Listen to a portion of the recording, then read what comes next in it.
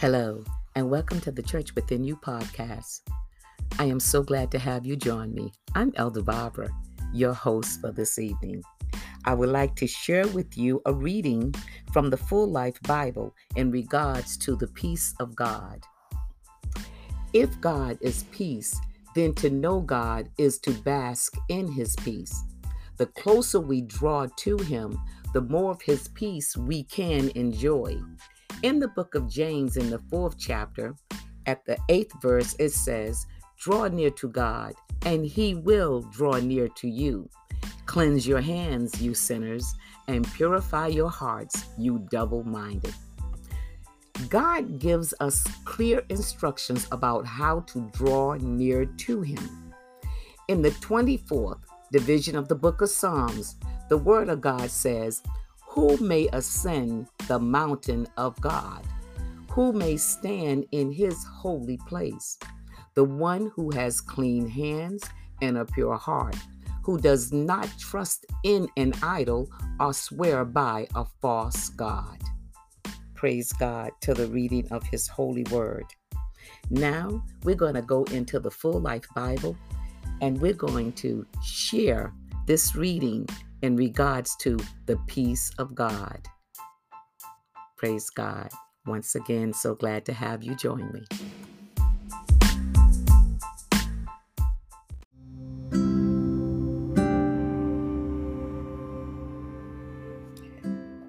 Definition of peace.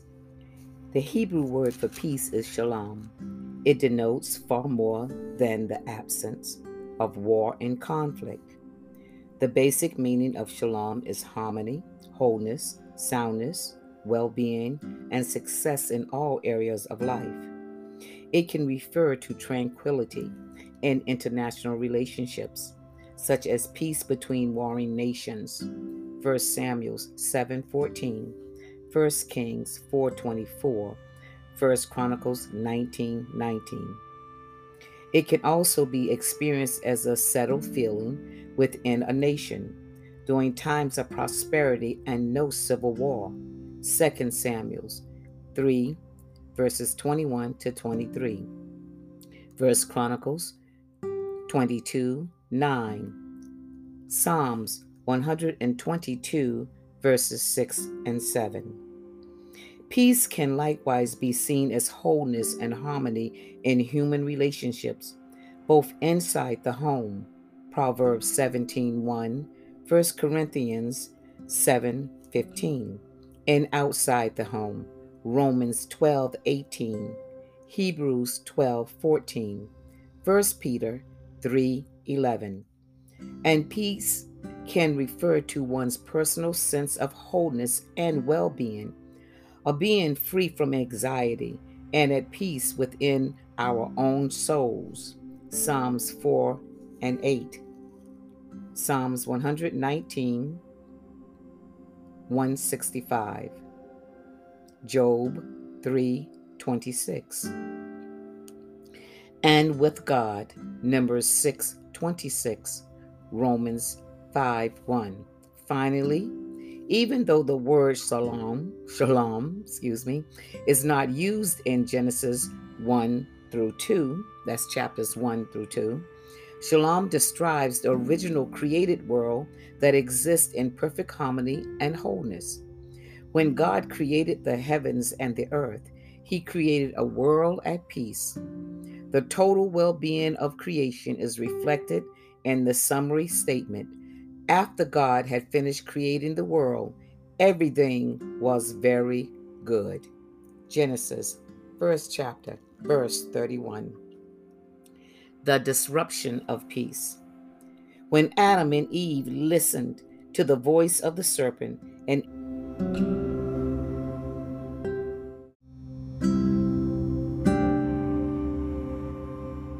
from the forbidden tree, Genesis 3, verses 1 through 7. Their disobedience introduced sin and disrupted creation's original harmony. At that time, Adam and Eve experienced for the first time guilt and shame before God, Genesis 3 and 8, and a loss of inner peace. Adam and Eve's sin in the Garden of Eden destroyed their harmonious relationship with God. Before partaking of that fruit, they had intimate fellowship with God in the garden, Genesis 3 and 8.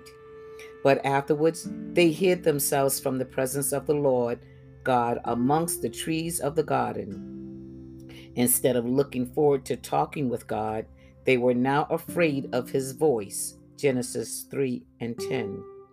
Furthermore, the harmonious relationship between Adam and Eve as husband and wife was disrupted. When God began discussing their sins with them, Adam blamed Eve, Genesis 3:12. And God pronounced that strife would continue between man and woman, Genesis 3:16.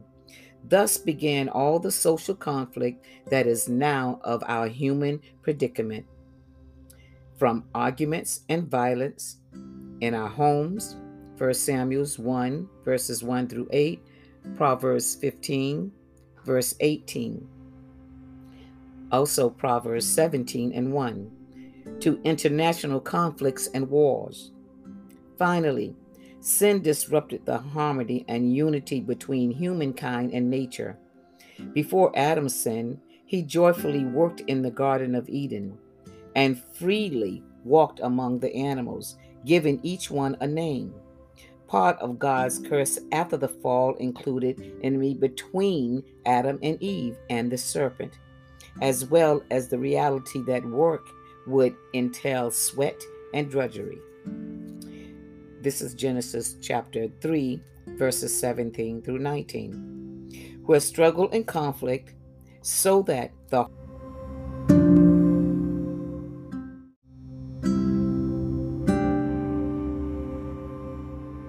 whole creation groaned and travailed in pain together until now.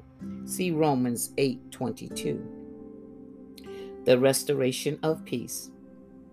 Though the result of the fall was the destruction of peace and well-being for humankind, and indeed for the entire created world, God has planned to restore shalom. Thus, the story of regaining peace is the story of redemption in Christ. Insofar as Satan initiated the destruction of peace into our world in the Garden of Eden, the reestablishment of peace must involve the destruction of Satan and his power.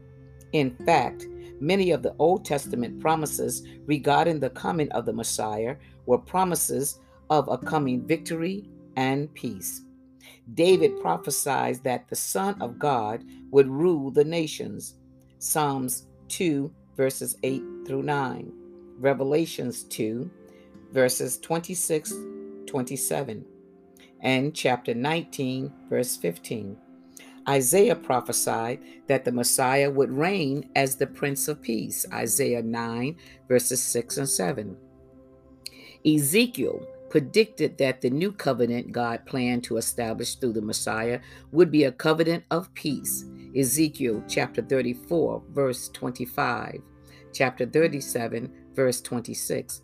And Micah, in prophesying of the birth of the coming ruler in Bethlehem, stated that this man shall be the peace. At Jesus' birth, the angels proclaimed that God's peace had now come to the earth. Luke 2:14.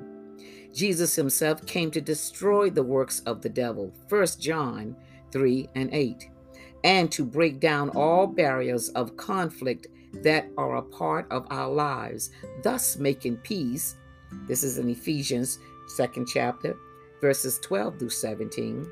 Jesus gave his disciples his peace as a lasting legacy before he went to the cross. By his death and resurrection, Jesus disarmed the hostile principalities and powers and thereby made peace possible. Therefore, when we believe in Jesus Christ, we are justified by faith and have peace with God, Romans 5 and 1.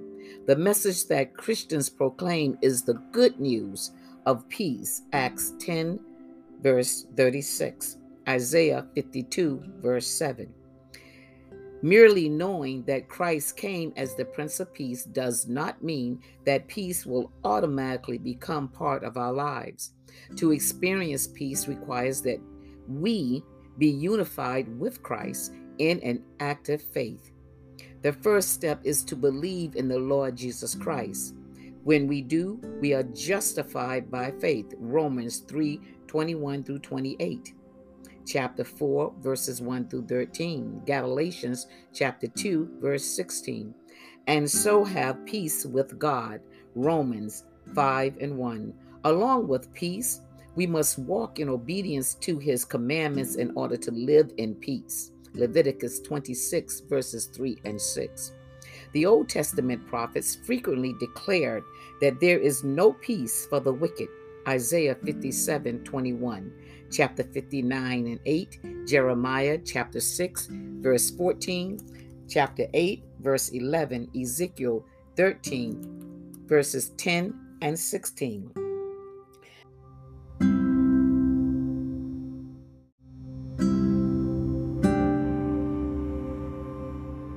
To know God's peace, he has given us the Holy Spirit, who begins to work his fruit in us.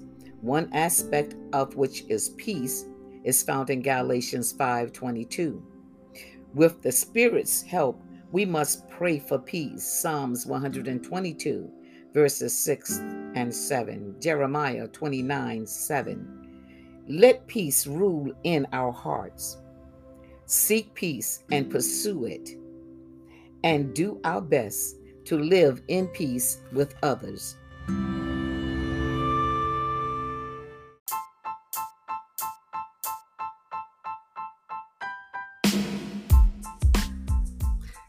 This concludes the article reading, The Peace of God, taken from the Full Life Bible, King James Version.